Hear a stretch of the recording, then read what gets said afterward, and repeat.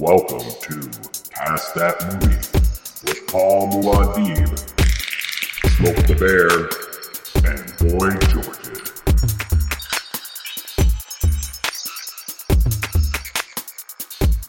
Hi, and welcome to Cast That Movie Season 2, where myself, Paul Muad'Dib, Smoke the Bear, and Boy George go through some movies. This season, we did things a little different. It doesn't necessarily have to be a complete flop, but we try to keep it in that range. A movie that has a really poor audience score, critic score, that type of thing. So we'll cast that movie like we did last season. But for the second half of the episode, we dive into animated projects and making them live movies. However, that will be changing going forward. We'll talk all about that. But first, Smoke the Bear, Boy George Porridge, how are we doing? Jesus Christ. Better now that this movie's over and done with. That's right. That one was a rough one. So for those of you that maybe didn't watch the first episode, either go back and do that, or you're watching the tagline, you're going, oh man, they're reviewing Bug. Why the shit did they do that to themselves? Yeah, Bug was a bad one, you guys. So initial thoughts on the movie first, before we get into plugs and everything. What is your initial thoughts about the movie Bug? Let's see. Well, okay, so I watched it when it first came out. A blessed 15 goddamn years ago. And it was garbage. No surprise. I remember hating it so much to where I would just tell people to not watch it because it was just that bad. And then when we rewatched it for this goddamn podcast, it's still bad. Don't get me wrong. It's definitely still bad. But I'm being older now and understanding different things. My brain, it doesn't hate it as much, or at least doesn't hate it for the reasons I did when I was younger. So, ooh, we'll dig into that. Smoke the Bear, your thoughts on Bug? Well, I had no idea what to expect because I never even heard of the movie. So that was all new to me. But let's say we tried to watch this movie and it's so obscure that, we had to go into the deep recesses of the internet to find it. And ended up watching an equally terrible movie. Also called Bug. It's a 2014 Bug. Fuck that movie. Harder than watching this Bug. Fuck that movie harder than watching Waterworld. Fuck that movie harder than watching any sea movie that you've ever seen in your whole life. Fuck that more than a middle school play. Yeah, you guys. So behind the scenes, we're talking about the movies, things of that nature. We're going to be watching it, making sure they're seeing it. And I got a message from Smoke the Bear and Boy Richard, and they said, "Is this the right movie?" And I was like, "No." And they're like, "Well, you should watch it because we just sat through it." And I only got through 15 minutes of it, and I'm like, motherfucker, you were supposed to watch the whole shit. I couldn't. I just couldn't do it. Motherfucker, look, okay, 15 minutes isn't even enough to hate it properly.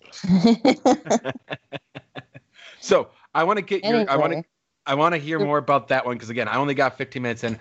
First of all, of course, if you're listening to this podcast, you're listening on multiple different places. Either you're listening to it on Spotify, you're listening to it on maybe SoundCloud, but it's also up on the joedown.blog. It's also up on YouTube, which is the Pod Down. So there's a lot of different places you can be checking this out. And if you're not going over and you're just listening on, say, SoundCloud or Spotify, I encourage you to go to the joedown.blog, where there is a lot of different entertainment on there. There's a lot of different shows, a lot of different writings. So please check that out. Support the page. And also you can talk to us directly on the new Facebook page, the Joe Down Pod Down. So, okay. Yes. Talk to me about this other movie, Bug. Please, please, please. Oh. Actually, wait. Before we go there, let's actually jump to an ad. And then come back and talk about that. Okay, so we'll go to our first ad break, and then we'll be back.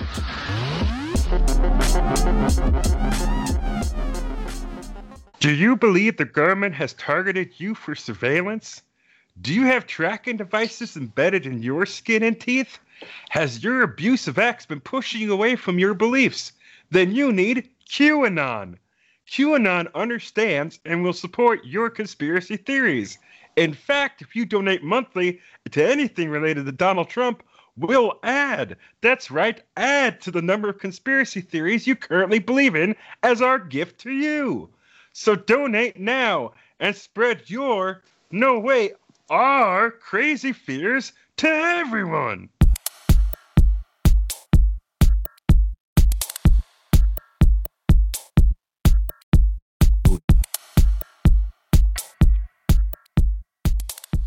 Wow. Our sponsors are absolutely out of batshit left field this week, or this episode, I should say, or this podcast. We really need to work on maybe some kind of quality assurance before we bring people on the air. So before the break, we started talking about a 2014 bug movie that somehow, in some way, Smoke the Bear and Boy Gerard found. So yeah, what do you got? Talk to me about that. So we'll go into how we were supposed to watch Bug. We were, I don't know. Again, I watched it when it first came out, so we're talking about I don't know any sort of. We finally pushed play, and again, I hadn't seen this movie since it came out. I want to say maybe not the premiere day, but yeah, somewhere in the premiere weekend. So Obviously, I don't recall what the fuck I'm supposed to be watching. I don't know what the intro's like. Yeah, I don't know what it was like in the beginning. You know what I mean? So yeah, I'm like, absolutely. Okay, all right. So we get to the opening scene, and it's this weird ass it's somber music, and I was like, okay, this is different. All right, cool. And then we get into this little girl that's talking about what her mom said or something in the beginning, and it's a quote, and I'm like, cool. And then they were talking about what morals, and I'm like, strange. Wait a minute, but I'm already in it because now I need to know where's this going. What is it? We were fucking 37 minutes into this bitch, and I was like, wait a minute. Where the fuck is Ashley Judd? Judd? Movie at all. Where the fuck is Michael Shannon? So since there's a little girl in the beginning, I was like, man, I don't remember there being a fucking flashback for this movie. I was like, what the fuck happened? And so this movie was so bad. The playwright was awful. The transitions were awful. There were scenes that didn't even need to be in the thing. Yeah, they just. No reason. They just showed it. They just showed her killing okay. Yeah, it's her and her brother. And okay, well, let's give you the premise of the fucking movie. So the premise is their grandfather, well, it's this family, the mom, the daughter, and the son. And I guess their dad went to jail for whatever reason. It's race related, of course. The grandfather he's this cop. We all know how we feel about those.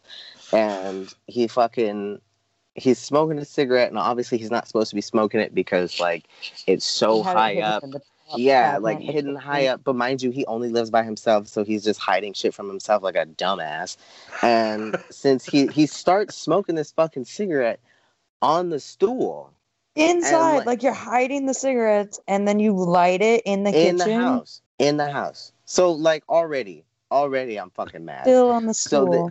So then this motherfucker has a stroke or whatever the fuck, falls off the stool, blah, now he's in the hospital. Next scene, everybody's like, oh, grandpa, what happened, grandpa?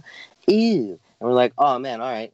Okay. And so so we're almost an hour in. We're like, what the hell is going on? Yeah. And so the mom's like, oh, well, you can stay with us. And then the son is like, no, Dad wouldn't like that. Dad wouldn't like that. We can't have him there. Anyway, so grandfather starts living there, and he's rehabilitating or whatever. And he's got these really racist fucking values, awfully racist. No surprise, the son is dating a Hispanic girl, and he has some real colorful things to say about her. Mm-hmm. But the grandfather has colorful things to say in the beginning. because there's a scene where the brother and the sister, mind you, now the sister's name is Bug. Okay, so here's that. Okay.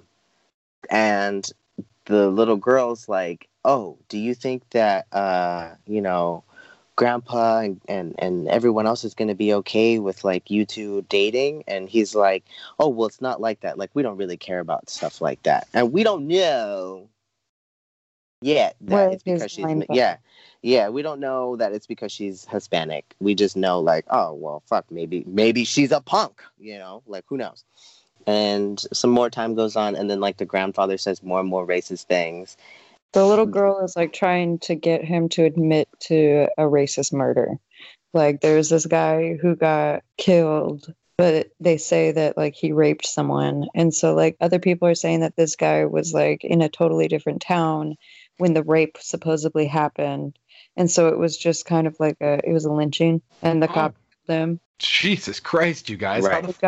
He got away with it because he's the white sheriff, or and he's like the cop of all cops. Right. And so he just played it off as like, oh, well, no, he raped that woman, so I killed him because like I feared for my life, and he was a rapist. Right. But he wasn't. So like at one point, like they show this weird ass scene of like a minister or a pastor or like someone who helps with the sound, who's like really important, but he's gay. And like they just kind of drop in that he's gay. They're like, yeah, well, he's gay, and like continue about their life. But he helps with like the sound equipment, and he helps the little girl set up the microphones in the house to try to catch him. Yeah, to it. So she's like this 9-year-old trying to get her grandpa to admit to lynching this man. Right. So back could, like, to the get out of rat. jail or something. Right. Wasn't that To Kill a Mockingbird? It's a lot, man. It's a lot. So back to the rat. Slow. It was slow. At one point, the brother and the sister, they're like shooting arrows or some shit, like just because.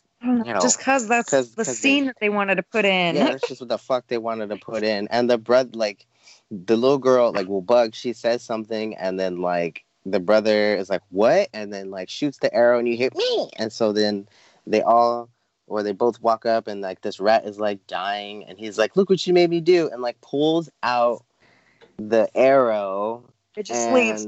And leaves the rat. And Bug's like, well, what do we do? And he's like, just leave it, it'll die naturally. And so like the next scene is it's later at night, and the rat is still like chilling, minding its own fucking business, and she just takes either a shovel or a rock and kills the rat.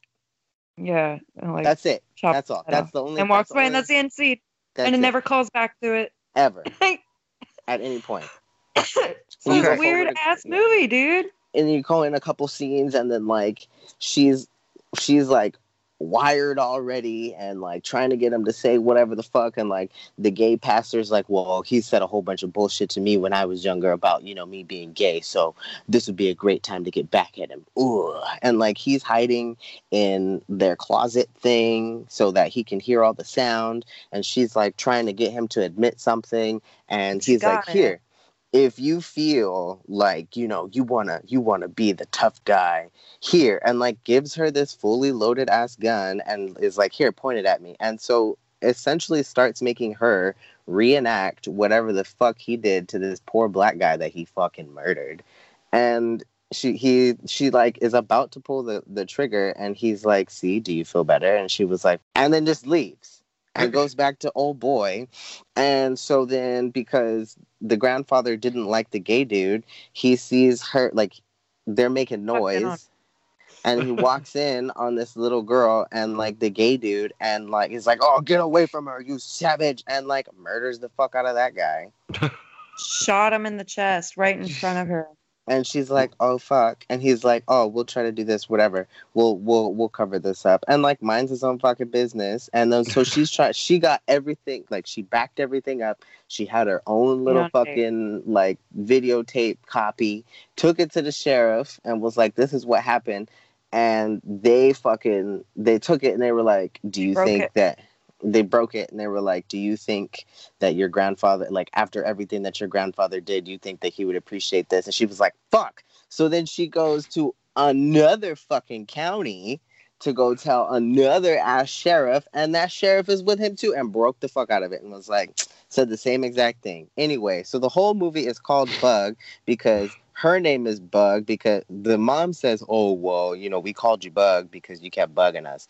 But it's really Bug because she's a fucking bug. Like, she's a narc. You know, okay, I have to say, we talked a little bit about this. I tried to find this movie, anything about this movie. I looked up the year. I looked up everything. The closest thing I could come to was a movie called Bugs 3D, which is a Chinese horror film, which is not like... That's not it either. That's not it. You guys, another movie pops up, but it's an 11-minute short in Australia called Surviving Bug. There is 2017. Yeah, it's 2017. Oh, 2017. My apologies. Okay, no, that's okay. So now, yeah, you said though, I brought it up, that maybe we should do this movie instead. Hell and you no. guys both said no. It's Fuck terrible. no. Because Fuck there's no. nothing you can do to fix this movie. I'm seeing this. You couldn't even shit on it and fucking put everybody at gunpoint to make this shit better. This was so bad. I know that's not what we're here for. Yep. But there's no way to recast this. Like, none. So, none. After watching that, and then we watched, you know, the Ashley Judd movie, and I was like, oh, this is nowhere near as bad. This is okay. It was a good ass movie. So this movie has a 4.7 out of 10 on IMDb. And the writer-director, it was written and directed and produced By Parker and Lawrence, edited by the same person. Yeah. Oh, yeah. That's always a kiss of death when you have the writer-director is also producing and editing the movie. Typically, you know you're in for a shit show. Okay. Well, thank you for walking me down that and the audience with that. So it's garbage. It was no, by all means, we need that. So let's talk about what we did all end up watching together, which was the 2006 film psychological horror Bug. We'll talk a little bit about this. I'm just going to talk about kind of the production and kind of the reception and everything with this movie. And I think you guys chime in at any point. So this movie was made on a shoestring budget of $4 million. Okay. Not a lot went into this particular movie. All the sets were done by the guy that made did Hostel and the Rocky Balboa movie. And it's really set up in 3 interconnected rooms: a bathroom, a kitchen, and a living room, right? We all know that. And the exterior shots were filmed in California and outside of high school. The interior was in Louisiana. Yeah, it was at a gay bar called a lesbian bar called Boomerang's Bar in New Sarpy, Louisiana. The film took 21 days to make. Yeah, it did. You could tell. Yeah. Now, let's talk about the release and the genre of this movie, okay? Now, to give you guys an idea, it premiered... Now, again, this was a $4 million budget. And you had Michael Shannon, Ashley Judd, and it had Harry Connick Jr., who all are kind of gets in a way. Like, those are, call it what you will. Harry Connick Jr. is always in, like, rom-coms and things like that as of late. And, Ashley Judd, she is normally a terrific actress. And Michael Shannon, I love Michael Shannon. To give you guys an idea how bad this was, it premiered in over 1,600 theaters in May of 2007. Its opening weekend, it only earned $3.24 million. But the weekend it came out, there was 4 other movies that were out in theaters at that time. Not necessarily came out that weekend, but there was Pirates of the Caribbean 3, Shrek 3, and Spider-Man 3. Yeah, they had no choice. No chance. Now, terrible. It earned, now I want to bring this out here. It earned $3.24 million in those 1,600 theaters. It released to France earlier, $216,000 on 66 screens. This movie ended up only bringing in $8 million. Now, when you sit there, and I was talking with Smoke of the Bear earlier today as we were getting prepared for the podcast, and we were talking about budgets and things like that when it comes to movies. And I explained that just because of a movie doubles its money, that isn't necessarily a good thing, because there's marketing involved. There's a lot of different things involved. This movie premiered at Cannes. So, there's a lot of things that are being put out there. That's a giant loss. They were expecting a lot more out of it. Now, and I think the big problem is, and I'll correct me if I'm wrong if you guys disagree with this, it's the genre of the film. What genre would you call this movie? This is definitely more of a psychological thriller. It's definitely not horror, but later I will explain. I can understand why they said it would be horror. Mm-hmm. Or at least for that time, for fucking 2006. I can understand just because of the different avenues that they tried to take with the movie. Yep. And what do you think, Smoke the Bear? Do you think that... I think psychological thriller. Okay, so you agree with Gerard Butler over here? Yeah, because it's anxiety. That's what the movie relies on. So, to give you guys an idea, this was directed by the guy who did The French Connection and The Exorcist. This was directed by the one and only William Friedkin. Now, he said that in 1960s or 1970s, this would have been a horror film, but insists that no such thing exists anymore. Kind of gives you guys an idea of where I think he's at in terms of he's gotten old in his own ways. And he said the marketing is mysterious in the way that marketed this movie. He's like, this isn't really a genre film, but it's a comedy, it's a melodrama, it's a love story, it's a horror film, it's an adventure film. That's a really extravagant way to say it's a really bad movie. Well, right. And this, it's not any of those things. It's I can see how he's saying it's like a old school thriller or old school horror movie. Yeah, but those evolved into thrillers.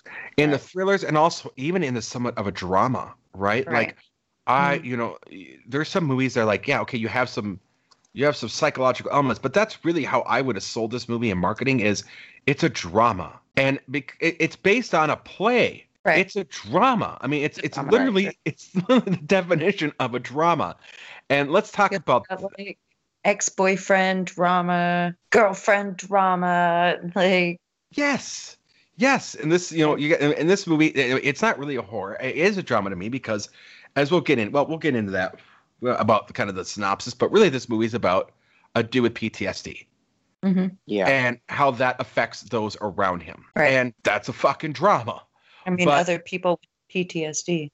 Right.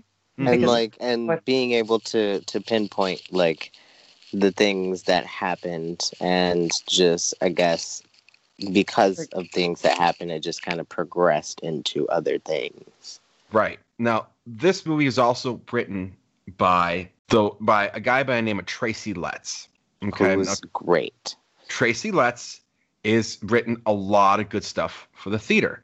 Now, Tracy Lett wrote Bug back in 1996, 10 years prior, but he's written The Man from Nebraska, Orange, Osage County, Superior Donuts, Three Sisters, The Stretch, Linda Vista. I mean, this guy's done a lot of stuff. He's been a screenwriter. He's done a lot of film.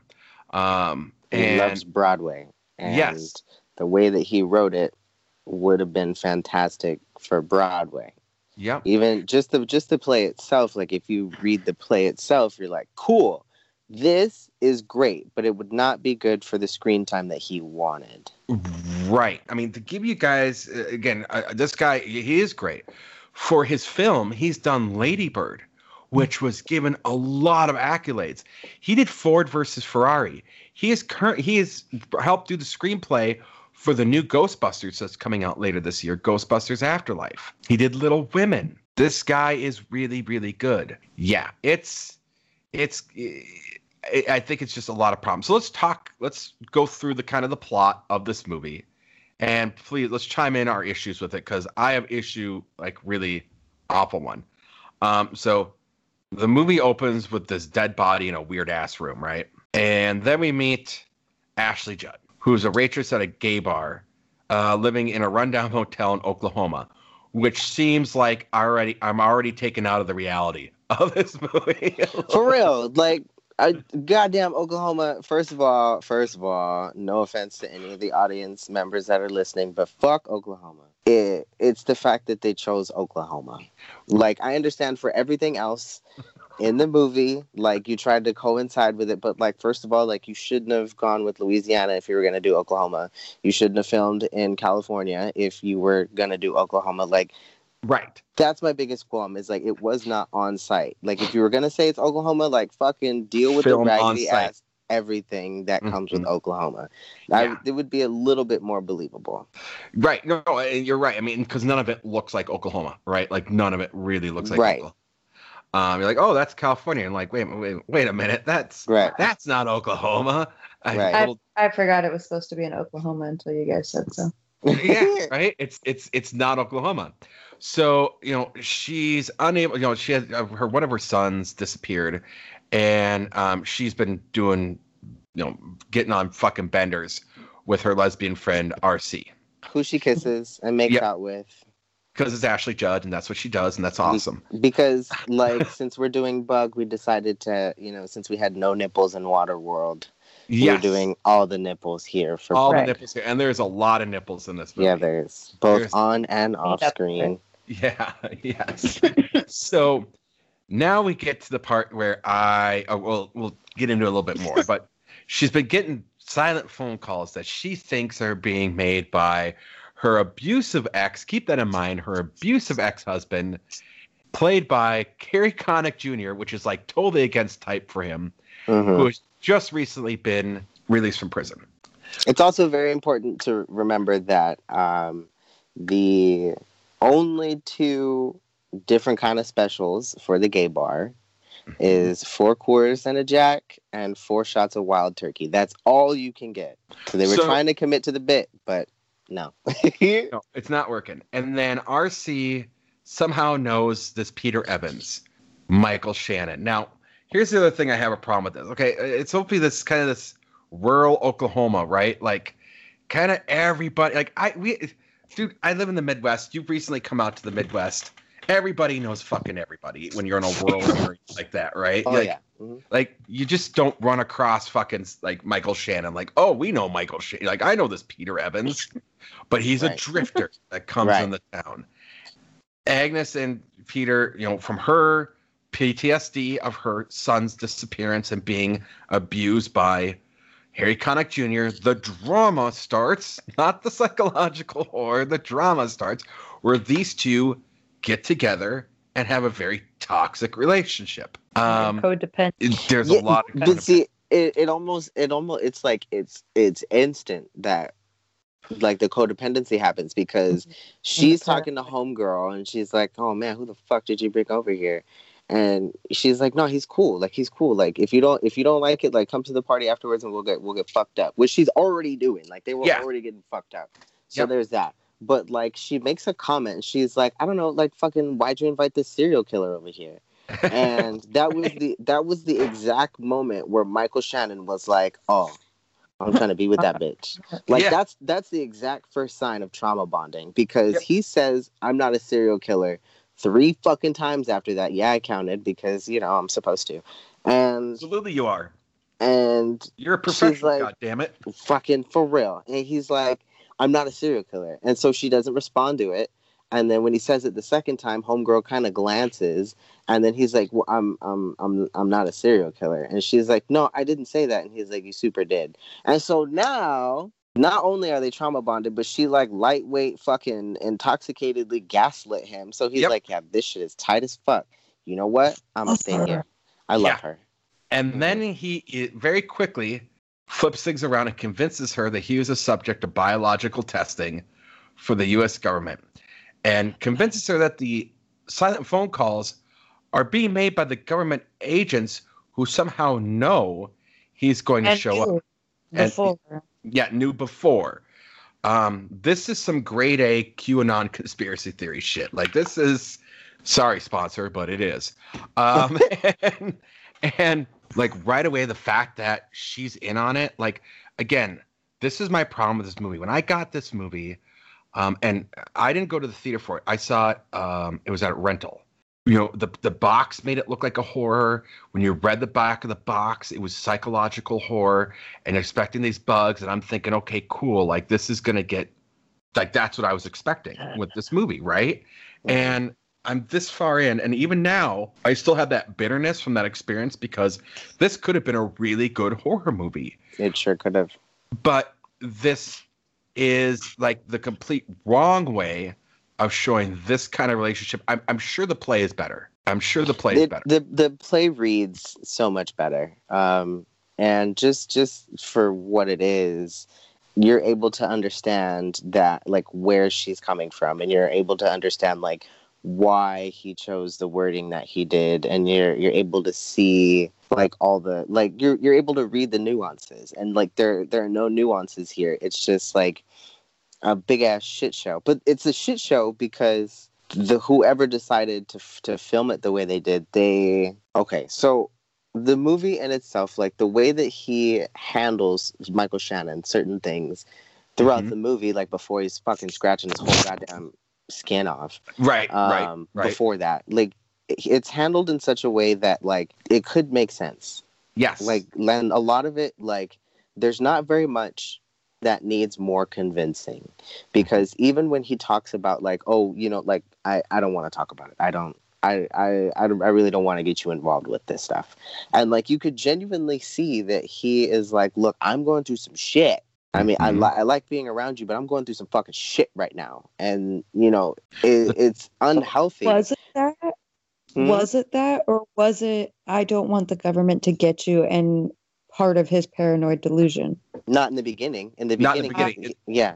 You don't know that, because, like, this is not oh my gosh, his paranoid delusion just, like, snapped wildly into reality. Like, that is a set ingrained, he's had this delusion that he thinks that he is a government test experiment, and that shit is going wrong for him because of the government. And yes. So I think that even at that point, when he was like, oh, well, I don't want to tell you. Oh, I shouldn't tell you. I think that's less of, like, I'm dealing with some things and I don't want to bring you into it, and more of, I'm scared that the government is going to also kill you, so I shouldn't tell you. Now, that's an interesting, because I have a separate opinion. Like, this is really interesting, because my point of view was, this was him drawing her in. This was him recognizing the trauma that she had as well. And I don't understand he's batshit. Yeah, this was like him adding to their toxicity. See, yeah, I understand that. I don't. Now that you've said it, I understand why it would look that way. I think for myself, just the way that it was filmed, like, if I'm taking the play part out of it, if I'm trying to just only watch it at, like, base level, I feel like just the way that it was filmed, when him saying, like, I don't want to bring you into it, like, I've got some shit going on right now. And then, like, still things are still kind of fine visually. There's a specific moment when he's like, oh, well, when he gets off the couch, when he's not sleeping, when he's like, I can't fucking sleep on this, and lays on the floor, and we look at the fucking fan, and then the helicopter shit starts going off. I feel like it's that exact moment where he was like, and just lost his whole fucking cookies. I just think that was part of it. Like, like when you talk about people, like, with PTSD, they have their triggers that set them into a manic state. And I think that's what that was, but I think it was always there. But so he explains to her about the anonymous calls, and the government, realizes that, that somehow in some way they knew they were going to meet. Well, this gets her hotter than Cardi B on a fucking vehicle with no suspension. And they fuck. And it's nipples galore. The worst sex scene I've ever seen in my whole fucking life. Yeah, it's not great. But then I'd rather watch Maroon 5. Then after he is in the business of giving her Gutlocker the business, he then tells her that her room's been infested by bugs, and that the government sent them there as part of the experiment. And she it gets dick drunk and completely buys into his shit. I have an STD. For real, like, it would have been fucking fine. It would have been fine, but he woke up so violently and fucking slapped the shit out of his arm. Yeah. And was like, oh. And she's like, what the fuck is your issue?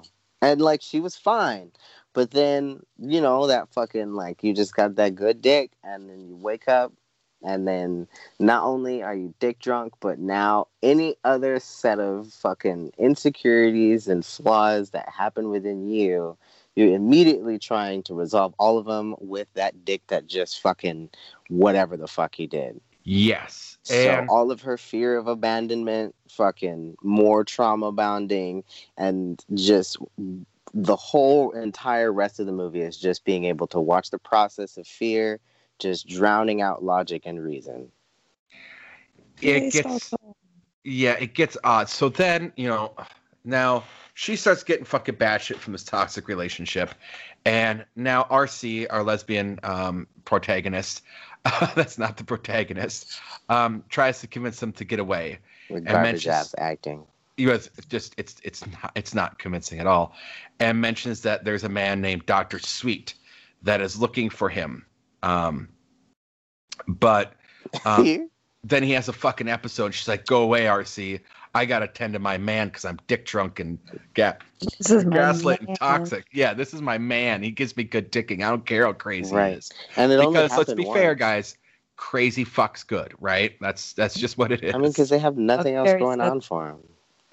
Yeah, right. Buck Cherry did say so. You're right. Buck Cherry. You gotta go with Buck Cherry. So then they start.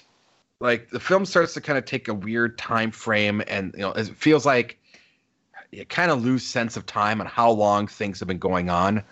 But soon they're sealing themselves in and covering shit with fly paper and the aluminum foil and the bug zapper. Did they Amazon all this, like, plastic and bug zapper lanterns and, like, did they Amazon? And the fucking microscope? You know, in 2006? You know, that's a great point. No, and I don't know the microscope used to be her son's. Yes. Yep, you're right there. It was a child's microscope.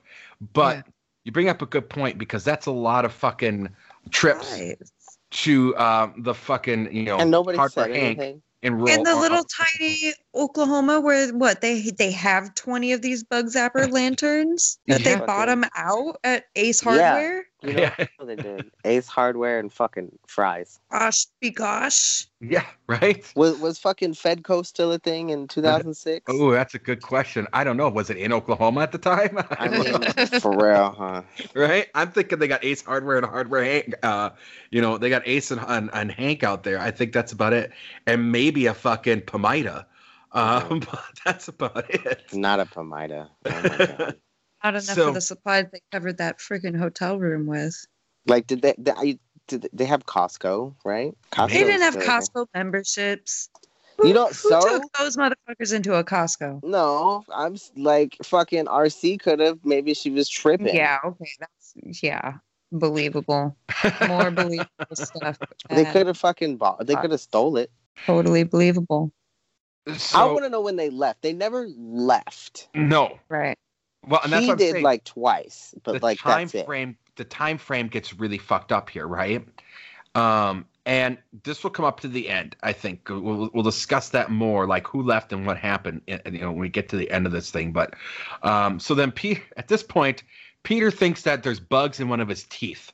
Michael Shannon, this is Michael Shannon being Michael Shannon. Like, I think Michael Shannon could actually be the next Nick Cage if he wanted to be, because he tears that motherfucker out. He sure does. And with, you know, like, it's like, wow. In the mirror. Yeah, good job, Michael Shannon.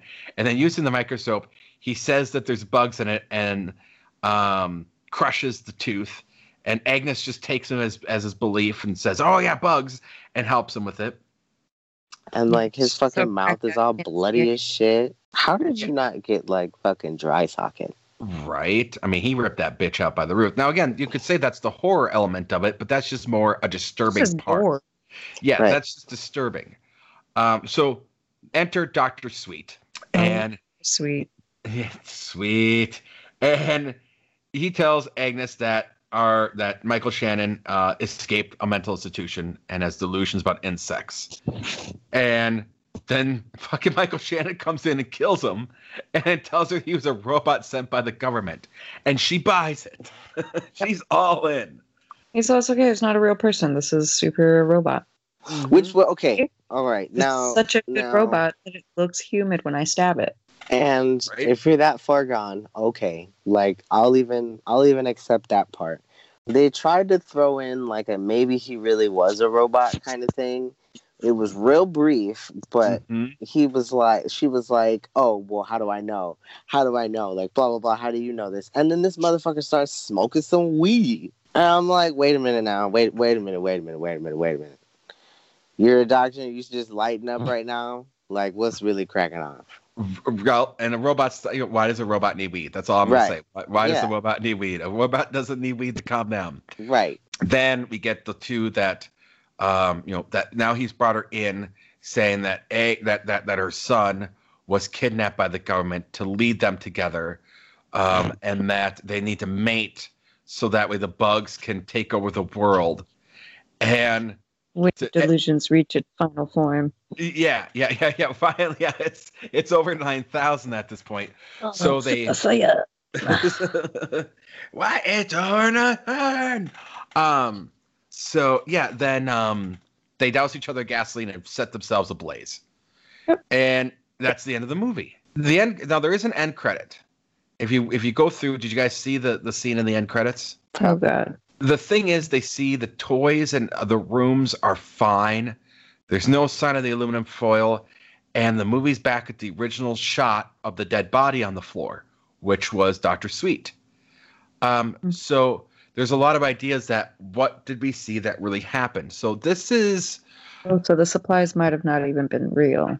So this is where I have the issue with the movie, because not that I need everything to be explained. Believe me, some of my favorite movies are movies that lead you with some sense of your idea of what happened, right? Yeah. Mm-hmm.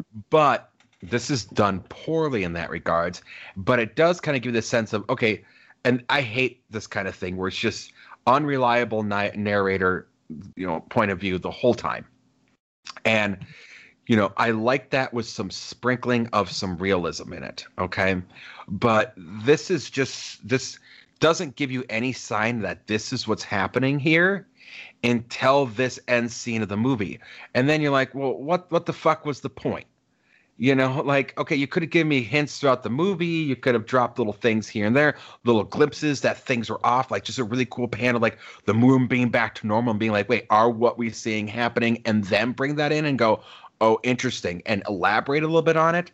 Like this just did not translate well to the film, and it's unfortunate that no one caught this and that they just left it the way it is. That's my opinion. What's your guys' thoughts on that? I'm mad that they would put it at the end credits. Like, right.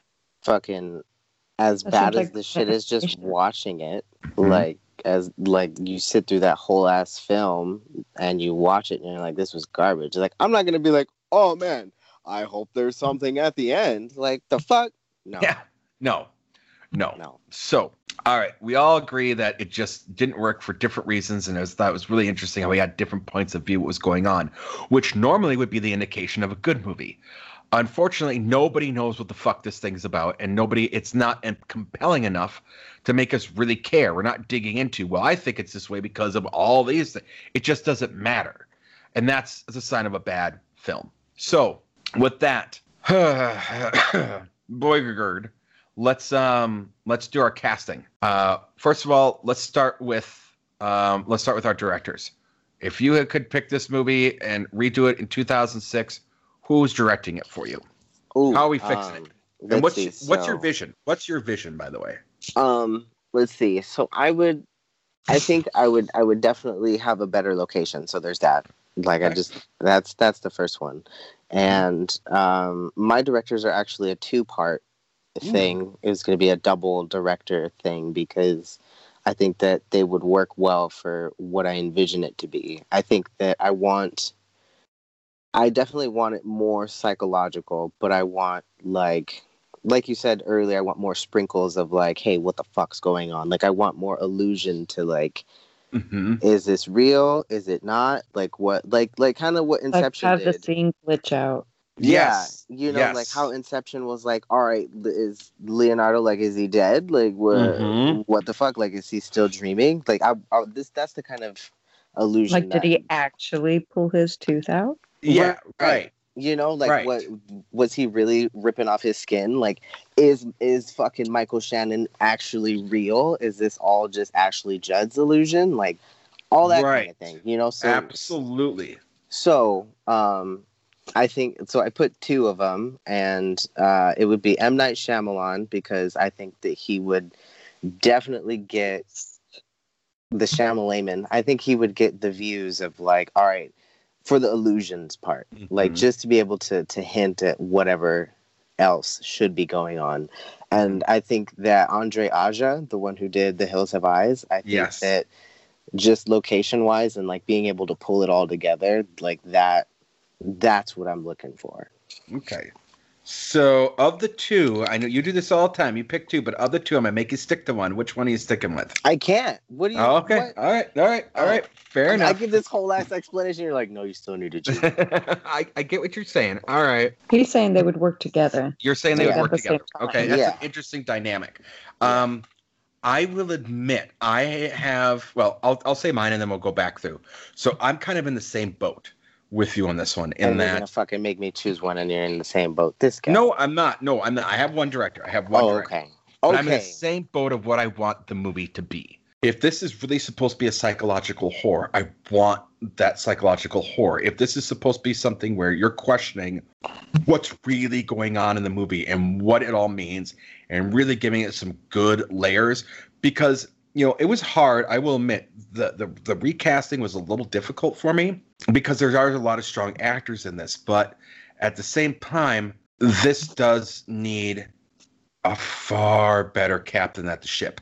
Someone that's really good at making people feel disturbed when they're watching their movies and afterwards feel like they need to go take a shower. Mm-hmm. So I went with Lars von Trier. Ooh, okay. Yes, of Nymphomaniac and Mother and those veins. Absolutely. Mm-hmm. Okay. Like cringe horror. Like cringe horror, because again, there's some really cringy things in here that just weren't done effectively. I feel like if there should be like a scene, I feel like we were kind of robbed of like another space of emotional investment for the son. I think if we had like a tiny ass glimpse of like him in the supermarket, like even if it were just like his little feet, and like we don't know what happened, just so that we could either allude to, she lost him, he was kidnapped, maybe he didn't get snatched up when he was that age, like just some sort of more emotional investment, because I didn't feel as invested in Ashley Judd as I wanted to. Right. And that's because, we just went straight into trauma bonding and like immediate fear of abandonment. And I'm like, fuck, bitch, like I've dated too many people for this kind of shit. Like I don't want to watch it on screen. When you do that and you just like ignore her whole part of her trauma, then it just makes him look extraordinarily crazy. And I feel like maybe the person who wrote the play was trying to show that like PTSD is so misunderstood and that people like see it as this like super violent and dangerous illness and all this stuff, but it portrays it as like, oh, they're crazy and we need to just like get rid of them, instead of like being an advocate for PTSD. And I also think that in the way you guys are also talking about it, it sets up a problem where Ashley Judd is basically just a plot device for Michael Shannon. There's no real development there. We have no true investment other than what is this crazy bitch doing with this crazy guy? So I think there's a lot of things that are done wrong. I think that's why we all kind of looked at this and went, this doesn't work on multiple levels. Right, and they didn't depict mental illness correctly. Like, no. I mean, there's not necessarily a correct way to do it, but this was absolutely the wrong way to do it. The wrong way to do it. Like I was mentioning earlier, he had some decent points when he was saying some things. We were like, oh man, all right, that could be some shit. But just because of all this, like him ripping the fuck out of his teeth or his tooth, and like just sitting there, bleeding out and then smashing his tooth, it delegitimizes, what he's going on. Yeah, and same thing with the arm. Same thing with the arm, right? Right. And so if you're just gonna, put crazy batshit people in order to get your fucking point across, like that's not the right way to do it. No. So now let's get to who else did you want? We did some recasting. What orders do you want to go in? Who's next? Who are we going to talk about for recasting there? Boy Judd. Let's see. We can do the lesbian friend next. Okay. So I did her also. Okay. Well, was that your surprise one? Oh, word, yeah. Yeah. So all right. Well, there you go. So let's do the abusive boyfriend. Let's do Jerry. Jerry. Ooh, I didn't even recast him. Oh, okay. Okay, you did. Because I think for all the other people that I have going on. Who's your next recast then? Let's see. I have Ashley Judd and Michael Shannon recast. Okay. Who would you redo for your Ashley Judd? Oh, Charlize Theron. Like, the fuck? Hands down. Like, that bitch was in Monster. Hell yeah. That's it. Run it. We landed on the same person for the exact same reason. Fuck yeah. Yep. I had Charlize Theron and I immediately went Monster because here's my problem with Ashley Judd in this movie. She was too pretty. In my mind, she was too pretty, and I know Charlize Theron is gorgeous, but she's not Monster. Not Monster. Drop it down though. Yeah, and she drops it down, but good, right? Like she can look just terrifying, like that bitch, though. So like, yeah, and she can really dig into a character that's traumatized and like on drugs, and really get that look. That So I'm with you on that one. Okay, so we had the same person, so that's obviously right on. So who'd you have then for Michael Shannon? So for Michael Shannon, who's great, but I think that for what I'm looking for, I wanted a little more. Like he wasn't psychologically crazy. Like if we're trying to get there, with like, oh fuck, what's he gonna do next? Like Michael Shannon doesn't have surprise what the fuck you're gonna do next. Like when he walks in, you're like, he might be into some fishy shit, but you're not like almost uneasy looking at him until after he does weird shit. So for Michael Shannon, I chose Giovanni Ribisi because that motherfucker is so dynamic. And just like him being able to get into character, and if they were to make him look like a little already like if they had him walk in with like some sort of shoulder tick, you would already know some shit was about to crack off. Right. I could get that. I had a similar idea in regards to I love Michael Shannon.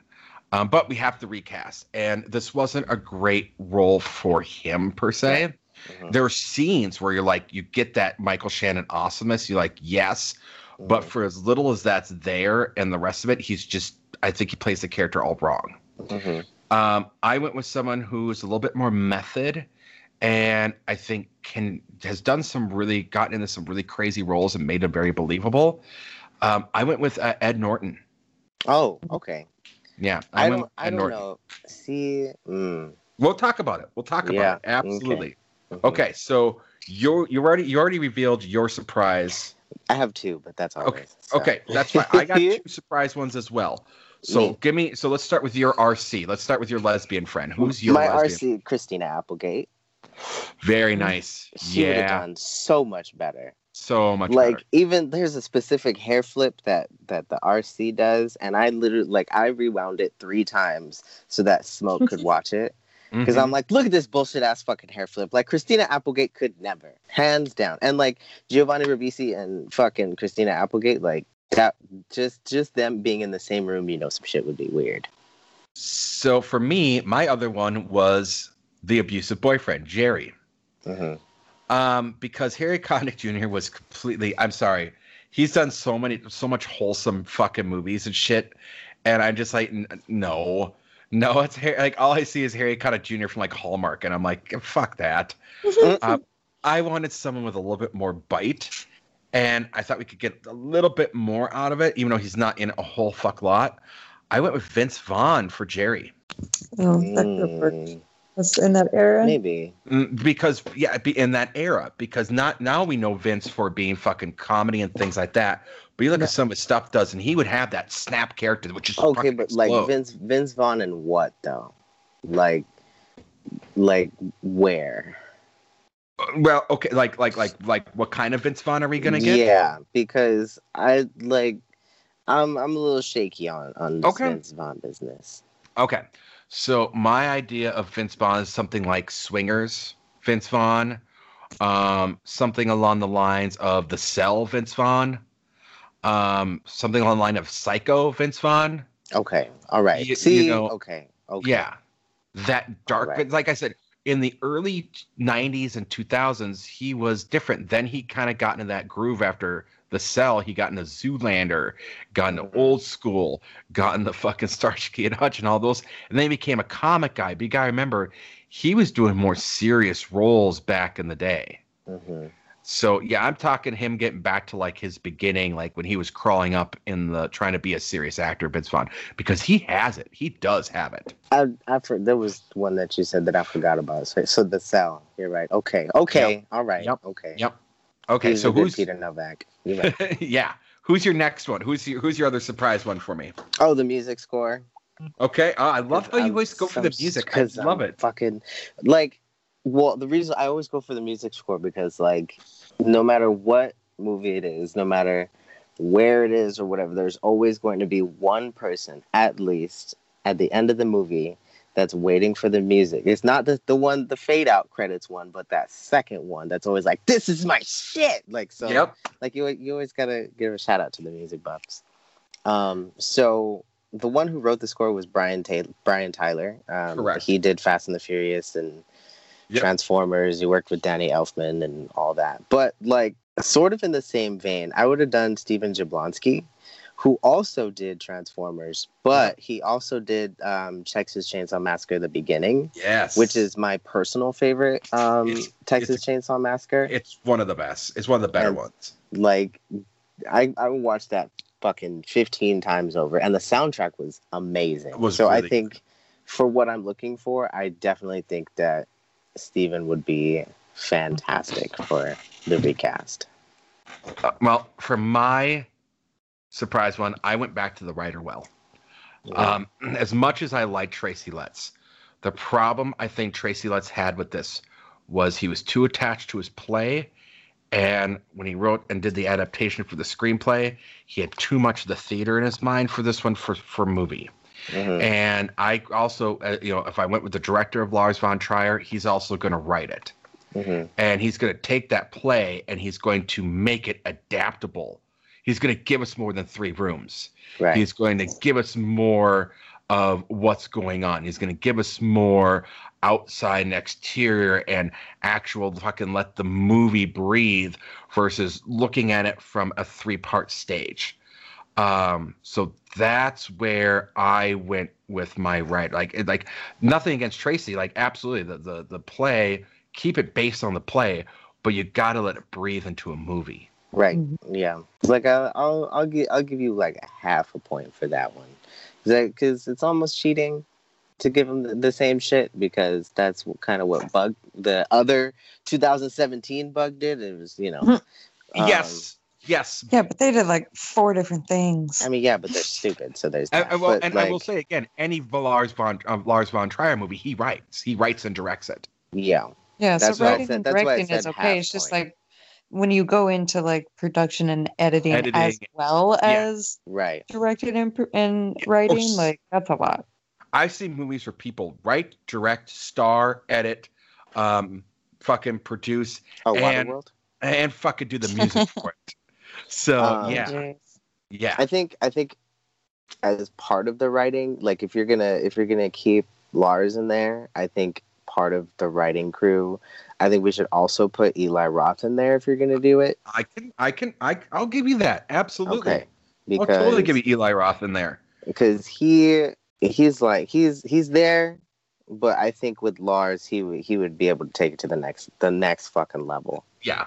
So I don't know if we necessarily need a debate on this one because we both had the same actress.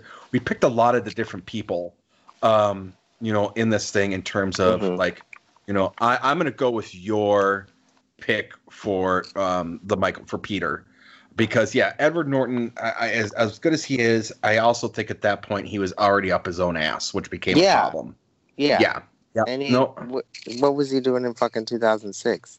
Oh, fuck, I can't remember. I know that he did fucking The Incredible Hulk in 2008 like a fucking dumbass. So I think he would have been too soft for this. Yeah. Right? I don't think he would have been there. This is well past fucking American History X and Fight Club. He did The Illusionist in 2006. Oh yeah, soft. Yep. Soft. Yep. Yeah, you're right. Yeah, he was not in his 80s Rounders, American History X. The People versus Primal Fear, Red Dragon. I don't think that Ed would be able to get weird though. Like I don't think that he'd be able to be spacey weird, because I don't like just taking how he acts in Fight Club. He doesn't transcend that character. He's not a Nick Cage. He's not a Nick Cage, if that's what you're implying. Right. Absolutely. He does. Who was on my short list? Nick Cage was on my short list, but I'm like, if I'm going to put him in a Lars von Trier movie, it's going to clash like oil and water. Oh yeah, Nick Cage is going to take it to a comedic level, and this is not where I want it to go. With that stupid ass weird voice he does. Fucking relax. Or if he does, I'm a vampire. I'm a vampire. He's running around going, I got bugs. Bugs. Take my tooth out. Right. And then has her do it. My stall. Can you fucking imagine Charlize Theron being like, I guess I'll take your fucking tooth out. Yeah, right? Yeah. So, I think we all agree on like the major flaws that were this movie. And it, again, I'm going to say for a movie that had a $4 million budget and had the star power of Harry Connick Jr., Ashley Judd, and Michael Shannon, you made a big mistake. I feel like they tried to do it. I feel like they all were so committed and like they read the play and then were so ready, because I mean, that's all actors are, just a whole bunch of fucking theater kids and like waiting for a better, moment to shine. Like, I mean, look at fucking, what's his name? Who's the one that does the voice of Groot? You know what I'm talking about? Oh, yeah. I can't remember. Yes. But I know. So, like he's a theater kid, and he was doing great. And then, Fast and Furious and, like, all these things. It was Vin Diesel. And then, that's right, Vin Diesel. And then, like, now that motherfucker's doing music. Like, come on now. And here you hear a lot of actors talk about how they do the big blockbuster movies. Right. So they take the artistic roles that they want to take, right? Right. Mm-hmm. But then they get typecast. Yeah, but then they make money to do their fucking art. Like, right. There's no reason why anybody should have made money doing this. Now I'm going to talk about Rotten Tomatoes because this always pisses me off. Because again, I don't agree with that. I do not agree with something where 65% is fucking rated fresh. Again, if I got a 65% on anything in my life, I'm probably going to get, an F or get fired from my job. Right. This movie is sitting at a 62% on Rotten Tomatoes, which is just 3 points below their rated fresh. Smoke the Bear, do you have any comments on our picks? No, I feel like they would enhance the framework of this movie. Like, if we can just, like, pull it away from being, like, this is mental illness and turn it more into, like, an actual horror movie, then it would be worth watching again. Which is not what's happening. Like, well, they both were. Yeah, like, they both were just products of fucking circumstance. Like, it's like, oh man, hey, this girl invited me to this fucking hotel, and now, like, I'm telling this bitch about my trauma, and now we're fucking crazy together. Yeah. And for her, she's like, oh, this homegirl, like, brought this dude to my fucking hotel, and, now we're in drug-induced paranoia, and fucking, let's kill each other. And the other thing that bothers me is that Agnes, the lesbian friend, or excuse me, not Agnes, RC, she's the one that supposedly knew this Drift guy. And then later was like, no, I've only met you once, blah, blah, blah. Like, Come on, you can't backpedal. Mm-hmm. And you say this after they've been together for like X amount of time. It's been at least 3 weeks. I was even thinking months, honestly. Well, I'm like, this has got to be months. Well, okay, so in the beginning, fucking whatever his name, McConaughey, what's his name? Harry Connick. Harry Connick. Yeah, Harry Connick. So in the beginning, Harry Connick is like, I gotta go and run a couple errands. I'm gonna go do something, and I'll be back in no more than 2 or 3 weeks. Yep. Mm-hmm. And so there's that time frame where like she does come in again because she's like, hey, you want to hang out? And like when he shows up, then I think RC shows up like randomly and then like leaves out the frame again. Yep. So there was at least 3 weeks tops. If homeboy is true to his word, and I'm assuming that he is, because like he was in the slammer and he robbed her for her money. So we'll assume that was 3 months, or excuse me, 3 weeks. Okay, so there's 3 weeks that pass. Yep. You didn't say anything then, and they were acting real fucking weird then. Yeah. Where were you this whole time? And again, you worked together. Has she been going to work? Right. Yeah. Have you been going to your job? What's been happening? Yeah. What is going? Like I said, there's just too much that's left out, and that you go, okay, this is just creating plot hole, and it's taking me out of the movie. Yeah. Right. But to be like, unlike the other bug, there weren't unnecessary scenes. They just weren't. They just weren't good scenes. Yes. Sure. All right. Well, that's, I think, a good tear apart of 2006's Bug, along with a wonderful synopsis of the 2017 Bug from Smoke the Bear and Boy Gargargarun. Let's move on and let's do another ad. And I understand that you have games after our ad. Is that correct? I do. Boy? I've got a couple of them. I'm excited because I do not know what these games are. So let's go to our next ad and come back for game time.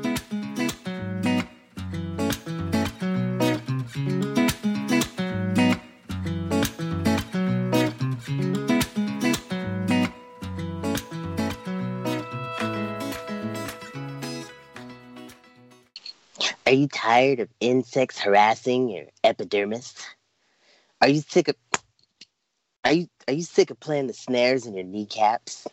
Are those invertebrates infesting your indoor sanctuary? Here at BZ's Buzz and Zap 'em Warehouse for Hoarders and Antisocial Incubators, we've got fly zaps and fly traps and avid snaggers and aphid oil beater bobbers. Fuck, those are the worst. Cow killers and clover mice and aluminum foil. We've got those blue light shits and zap fucking things that make noise, and we have those dangly hybrid creatures. Fuck! Dang fucking creature hanging things. Holy shit, they're fucking everywhere. Look, man, if you got bugs, which I know you do, they're everywhere. Stupid skin-crawling bastards. Then you should hurry up and stock up on sugar spray too and foil, because the man is putting more bugs in to watch us. They know, man. They know. You'll be safe at BZ's. Come by sometime.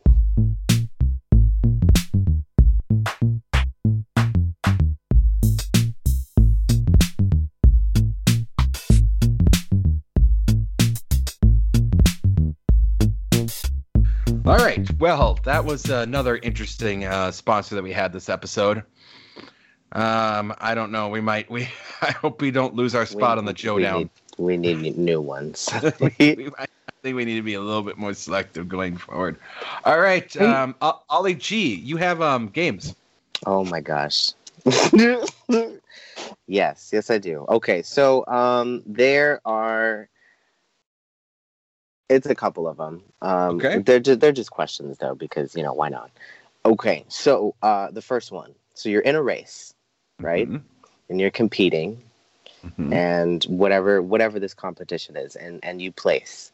Okay, so would you rather you have placed first, second, or third? Why?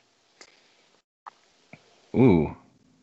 Okay, let me ask you this. Can I ask a question about it? Or yeah, sure, go ahead. Okay, so is there different prizes depending on which place I take? No. Okay, it's all the same? You get the same medal. But prize driven, huh? It's like, I mean, it says a lot about you. Yeah, right. Shit, it's gold, bronze, the gold, silver, bronze. That's it. Well, I'm just wondering, like, if like I'm gonna get something really fucking awesome for third place, and like cash prize is number one, but I really want the other thing, and the other thing costs more than the cash prize. I don't know. Maybe. Okay, no, let me think. First, second, or third. I mean, if I'm in a competition, a race or whatever, I'm probably going to want, just my personality, right? I feel like I'm in a goddamn psych test here. Am I going to get the bugs after this answer? Probably. You better go get some fucking aluminum foil at BZ's. Sponsors. I'm thinking, I'm probably going to go first because that's going to give me a better shot. I'm guessing there's probably like a group of it, so like, you always get better placing for the next one if you're first. Mm-hmm. So that's probably setting me up for the next one. So I'm going to go first. I'm going to go first place. All right. Smoke, what about you? It's just like a regular old race. Look, you're in a race and you're competing. I don't care what it is. I don't care what the competition was, but you placed. Then I placed in first. Because I'm the best. Y'all are fucking outrageous. What's wrong with this? I don't understand. No, there's nothing wrong with it. Like, first, that's like gunning, and then you're fucking burned out. For me, personally. Like, second place is cool, but, like, you're not first. You know what I mean? Like, you're just not first. But third place, like, I personally, depending on what it was, hit me with that third place. Like, I'm probably not even supposed to have been competing. You know what I mean? Like, I probably wasn't supposed to be there in the first place. I'm just happy to be on the fucking podium. Like, I'm not second because oh man, yeah, that person came in second place. Like, nobody ever remembers second place. But third place, I got a medal. I got to stand on the podium. I got some fucking flowers. I can kind of see where you're coming from because when you look at, say, the 1994 infamous skating Olympics, right? Mm-hmm. Do you remember who got first? No. Do you remember who got third? No. But you remember Nancy Kerrigan. Yeah, well, see? There you go. Yeah, but that's not because she got second. That's because she stabbed a bitch. Right. No, she didn't stab it. She was the one that got hit in the knee. Oh, but she was the one who got stabbed. Yeah, she's the one who got stabbed. Yeah, but that's happenstance. You know what I mean? So like for me, mm-hmm. like you could be the Michael Phelps of everything, and that's cool. I want whoever is competing to do the best that they can, very best that there's nobody ever been except you, first place winner. That's great, but if I'm just trying to get on the podium, like if I was hauling ass and I'm like, fuck, dude, like this is really taking a lot out of me. Like, third is cool. I was in 7th place before this, and then you know what? I said I was a little engine that could, and now I place, and I can just put it on my wall, and I never have to do it again. Well, and you're kind of that guy that like wants to just float and get his thing, and not have to worry about all the bullshit that comes with number one. I personally do not want to be big famous. Like, can you imagine just trying to take a shit and then a paparazzi just shows up under the stall? Like, oh, he wipes with his left hand. Dude, I just spread him for him and fucking shat all over him and be like, here you go. Get in there. See? Get in there. No thanks. See, but look, if it's a hypothetical, then I'm going to win. Like, why would I I'm going to imagine this race that I'm in where I don't win. Like, why would I imagine it? I mean, if you're trying to be the most winning, then sure. I'm going to imagine it, I'm going to win. Third is still winning. No. It's not most winning, but it is not winning. First. It's technically not winning. You're still only getting I'm all hyped up on Mountain Dew. Yeah, like Spider Monkey. I mean, that's fine. You could hella do that. They're winners, Chip. Right. All right, so I have a game that I'm gonna expand upon from our last episode. Last episode, I asked you about the best titty shots in a movie. It wasn't actually Judd. Sure wasn't. Sure wasn't. So this episode, I'm going to ask you guys, what is your top 3 either cock shots or packages that you've seen in a movie? Top 3? Yeah, the top 3, like maybe like the first pants one, are showing up really tight jump. Fucking first one easily, Bruce Willis in fucking Pulp Fiction. Like, fucking off top. Those All right. Number 2 in the shower, you know what I'm talking about? Like, that shit was jank as fuck. Yep. Okay. Does it have to be movies? Does not have to be movie. Okay. Number 2 is because we just watched Survivor. Colby was waiting for the fucking what is it? What was that, season 3? Season 3. He was waiting for all the finale. The votes, the finale. He was sitting there live and in color. That motherfucker had his man spread, fucking spread eagle on his fucking little knees and shit and everything. You see his cock and balls, and every single time fucking Jeff read the names, he got harder and harder. And you know what? I'm fucking here for it. It was interesting. That was like, and then was so excited. Probably didn't even realize he was fucking fully erect. Hard. And fucking jumped around and picked Tina right the fuck up and gave her a full blown hug. Man, you can't write shit like that. You just can't write shit like that. And your number 3. Ooh, number 3. Okay. That one fucking guy in Beauty Shop, like the only black dude or the only dude in Beauty Shop. Like, they're all convinced that he's gay, but he just likes white women. He, like, at one point, like, they show his crotch. And, like, it's so sneaky to where I'm like, you know what? I can appreciate that. All right.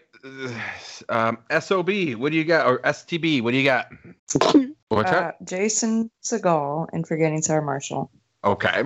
That little, like, shake he does. Mm-hmm. Tap, tap, tap, tap, tap, tap. Shit's hilarious. Otherwise, I have a hard time remembering any other dick shots. I don't care for dick. There you go. All right. So my 3 are David Bowie in The Labyrinth is number 1. Oh, dude. Man, yeah, you're right. David Bowie. Right. I'd make that number 3. So, for, like, mine area. Yeah, David Bowie in The Labyrinth is, like, rocking some serious fucking junkage in that movie. Cod pieces are great. You're right. I can appreciate the shape of a cod piece. I don't think that was. I think that was him. I think he's fucking better. I think he's hung like a fucking beast. There's a lot of stories about him being hung like a beast. I'm going to go with Kevin Bacon in Wild Things because he actually shows his junk in Wild Things. I mean, it was bound to.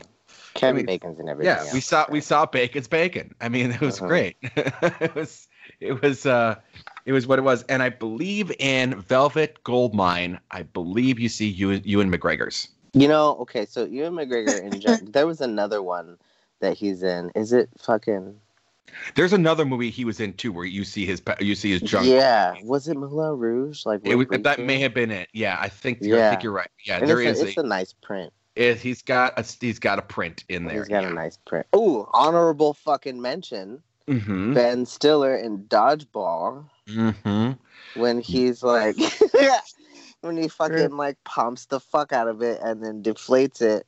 Well, like it's a good shot. It's a good shot, but it's that has been honorable mention because I thought about fucking Dirk Diggler in Boogie Nights, but that's not real.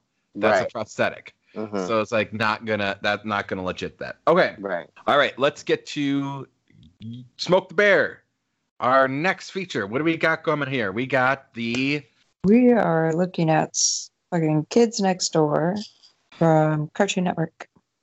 And to remind our audience how this game works is we don't tell each other. We just say we're each going to pick 2 people randomly from this thing. We just make sure that the other one's not picking the same one. And we don't tell each other what's going on. So then we have to figure out how this movie is going to work. So STB, you start us off. Well, I think that we need to start off with... number 1. Oh, well, I have number 1. then that's where we need to start, because that's the leader of the group. That's how it starts. My number one is a kid who I absolutely, if he's in a movie, I watch it. It's Finn Wolfhard. I love Finn Wolfhard. He is Mike in Stranger Things. He was. I fucking knew that shit was gonna happen. I knew somebody somewhere in this bitch was gonna put some Stranger Things. Yeah, absolutely, absolutely. Yeah, Finn Wolf. He's also gonna be in the new Ghostbuster movies. He was in It. He's a fucking powerhouse, and I really hope he doesn't get the child actor syndrome where he gets all fucked up because of it, because this guy's pure fucking talent. I mean, yeah, for sure. All right, who has number 2? I have number 2. All right, who's your number 2?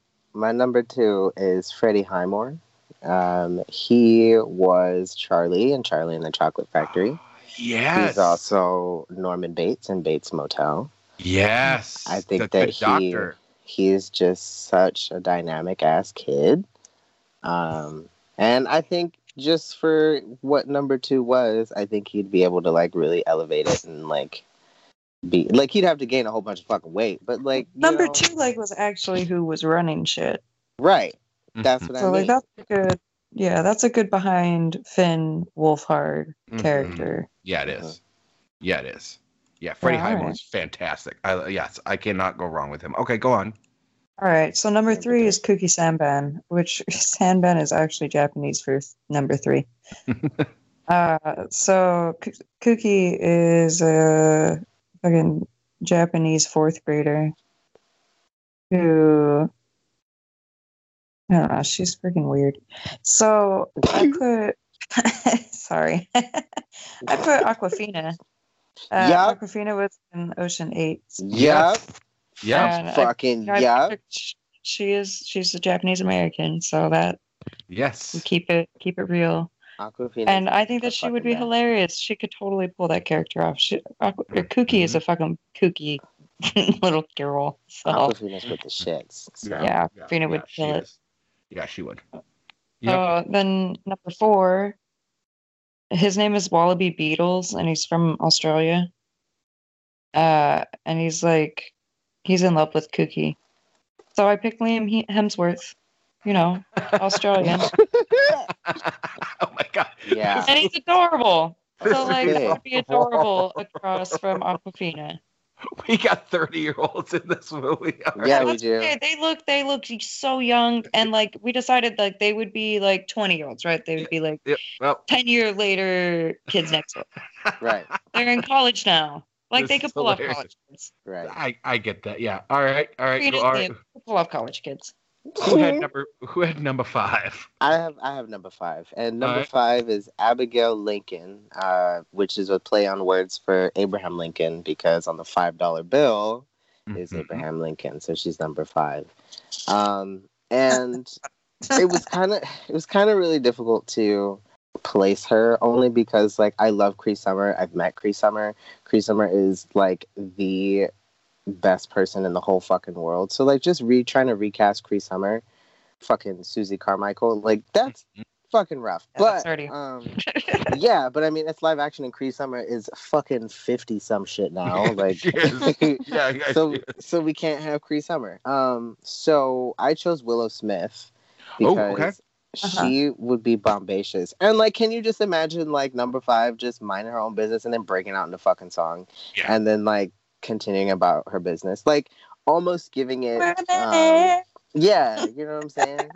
And every time something happens, she'd be like, Marceline, at any given point. Yeah, I dig it. Yeah. And, I also chose her because she acted her fucking ass off in I Am Legend, and I'll get behind it. And Willow Smith is the shit. And I had the director. And I went with the director by the name of Harry Bradbeer. Of fucking course you did, dude. Of course I did, because he just did Enola Holmes. And is known for several movies. A Day with Charlie, As the Beast Sleeps, A is for Acid, The Brides in the Bath, Enola Holmes, The Millennium. I think that would fit well into what was. I think he could get the vision of what was Codename, Kids Next Door. So yeah. Okay, so then since you made him the director, what kind of plot would you give him, or would you give Codename? Ooh, so well, this is kind of like I'm glad we waited till the director, because now I know who we're working with. We got people from like in their teens all the way into their 30s in this movie, right? Uh-huh. So to me, this is almost like a reboot of like a Neighborhood, where there's like a conspiracy going on. There is in the show. Everyone's in this conspiracy. The conspiracy's happening. This conspiracy's being thrown throughout this fucking neighborhood, like in the elementary school, in the middle school, and in the high school.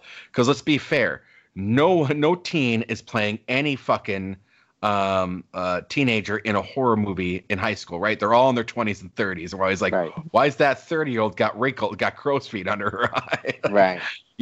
So I think that's what you have. Like, the older actors, they're coming in from the high school, and then the 20-year-olds, they're coming in from the middle school, and you have the kids in their teens, they're coming in from the elementary school, and they kind of come together like either like from a code or something like this, or like they crack something that's going on, and they kind of almost like a Scooby-Doo origins in a way is how I would describe this. So that's the vision that I have. All right. Okay. So then who would you have like write it? Oh, that's a tough one. Because children's writing is difficult, right? Like writers and things like that.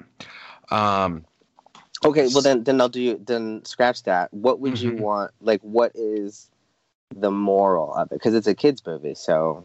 Yeah, but it's a spy movie. Well, right, yeah. So, I think what's the moral? Because even spy kids have a moral. I got it. The moral of the movie, moral of it is that you have. So when you go from like elementary school to middle school to high school, the dynamics change, the hormones change, all these things change, and you start to see like this kids that are older don't want to hang out with the younger kids, and the kids that are younger view the older kids as adults already, and they don't get it, and blah, blah, blah. And I think the moral is we're all kids, we're all together in this, and, this whole idea of these age classes, because because I'm in middle school doesn't mean I can't be friends with you because you're a fucking fifth grader.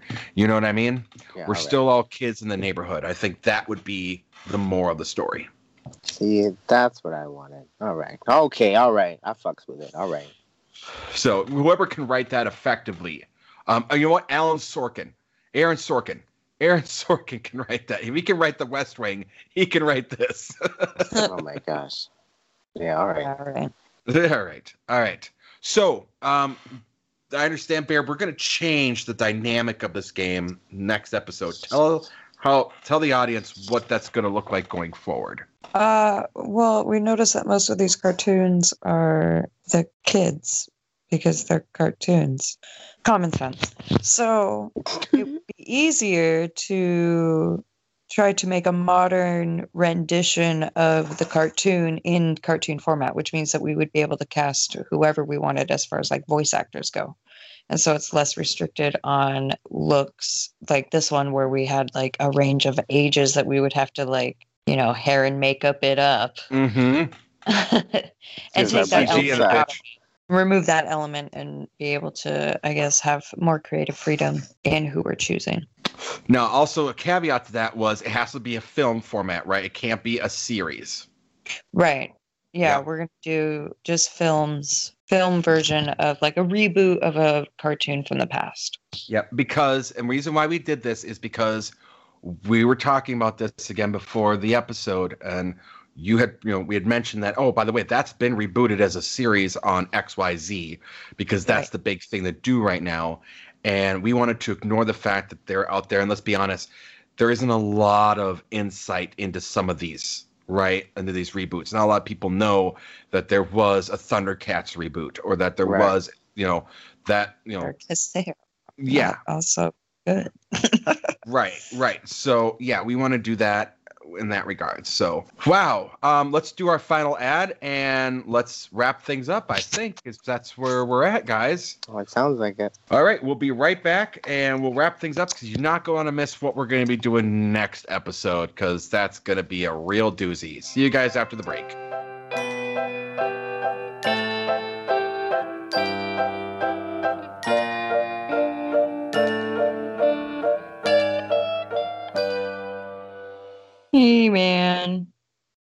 seem a little on edge, you know? Like, maybe you should, like, oh, I don't know, man. Maybe you should take a nap. Man, I don't think your skin is supposed to be bleeding like that. Oof. Oh no, man, I hear you. They're always there, always watching. But then, why shouldn't you nap? They're always gonna be there. Like, stick it to them and just nap, man. Just nap. In fact, I got just the medicine for you. Melatonin sleep-enhancing gummies. Gram-packed with the body's natural sleep chemical. Yeah, man. Get you some sleep. Fight those bugs tomorrow. Just mellow out. Relax, man. Hey, mellow out, man. Just go home. Brought to you by Dr. Funkenstein's Apothecary and Home Goods.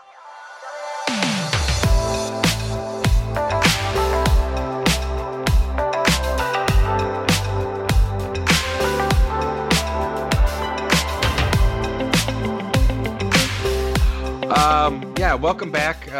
We are going to have the three of us got to sit down and fire our marketing team or our sponsor team. They are not even fit to be lighting my cigarettes. Well, another one's down for season 2. So our next projects is going to be Dante's Peak with the one and only Pierce Brosnan. What? Yes, we're doing. How fucking dare you guys? Yeah, dude, I'm stoked about this. We are doing Lava Dante's Beast. Lava Beast itself. Pierce Brosnan. That's right. It is James Bond fighting a fucking volcano. Oh my god! Yeah, it is. Miss it. Yeah, it is. It's fast Yeah, action. So we'll do that one, and then our first voice acting recast for our animated feature is going to be bringing back He-Man, Masters of the Universe. So we will be doing a voiceover change of what a modern day He-Man movie as a cartoon would be and who would play who. So In the morning and I step outside, man, I take a deep breath and I get real high. So That's not news. Your fucking name is Smoke the Bear. The fuck? So there we go. I can't believe you guys have me fucking fighting a goddamn volcano. Yeah, with Pierce Brosnan. In good graces. Like I leave you guys alone for fucking 2 hours and this is what happens. You're welcome. Yes, it is the 1997 disaster film Dante's Peak. Can I just bow out? Can we have a special guest instead? No, we cannot. You are in on this because you are going to sit through Pierce Brosnan and Linda Hamilton just like the rest of us. Jesus Christ. Yes, this movie starred one Pierce Brosnan, one Linda Hamilton, and was directed by one Roger Donaldson. And you're going to go, who the hell is Roger Donaldson? I say, well, he directed Dante's Peak. So I you can have tell you right now. I can tell you right now. I would much rather lick the entirety of Santa Clarita, California, than have to watch Dante's Peak about the filmed location of Santa Clarita. I can't even believe you.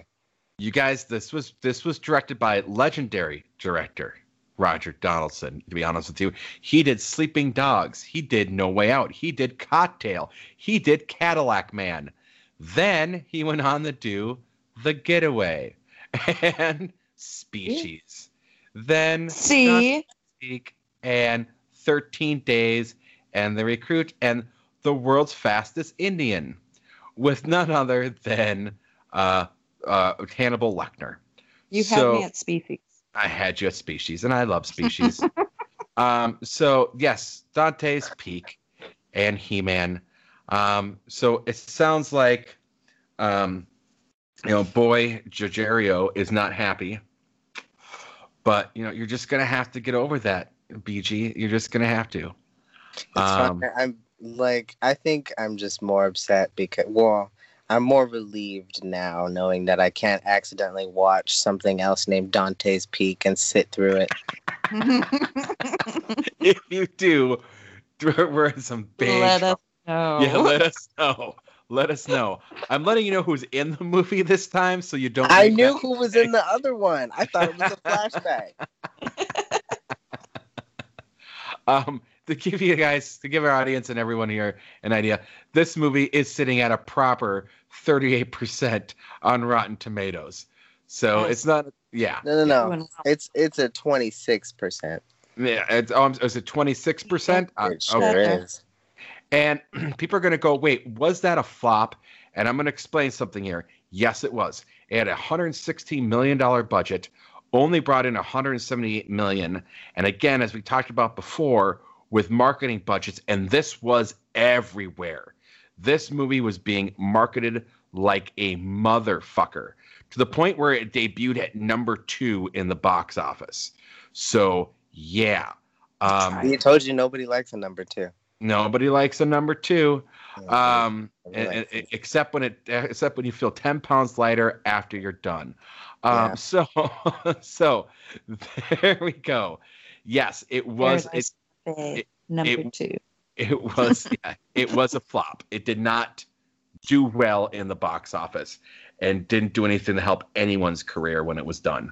So, till next time, I'm Paul Muad'Dib. That's Smoke the Bear. And of course, BG's own boy Jogerio. And we will be here next Cast That Movie.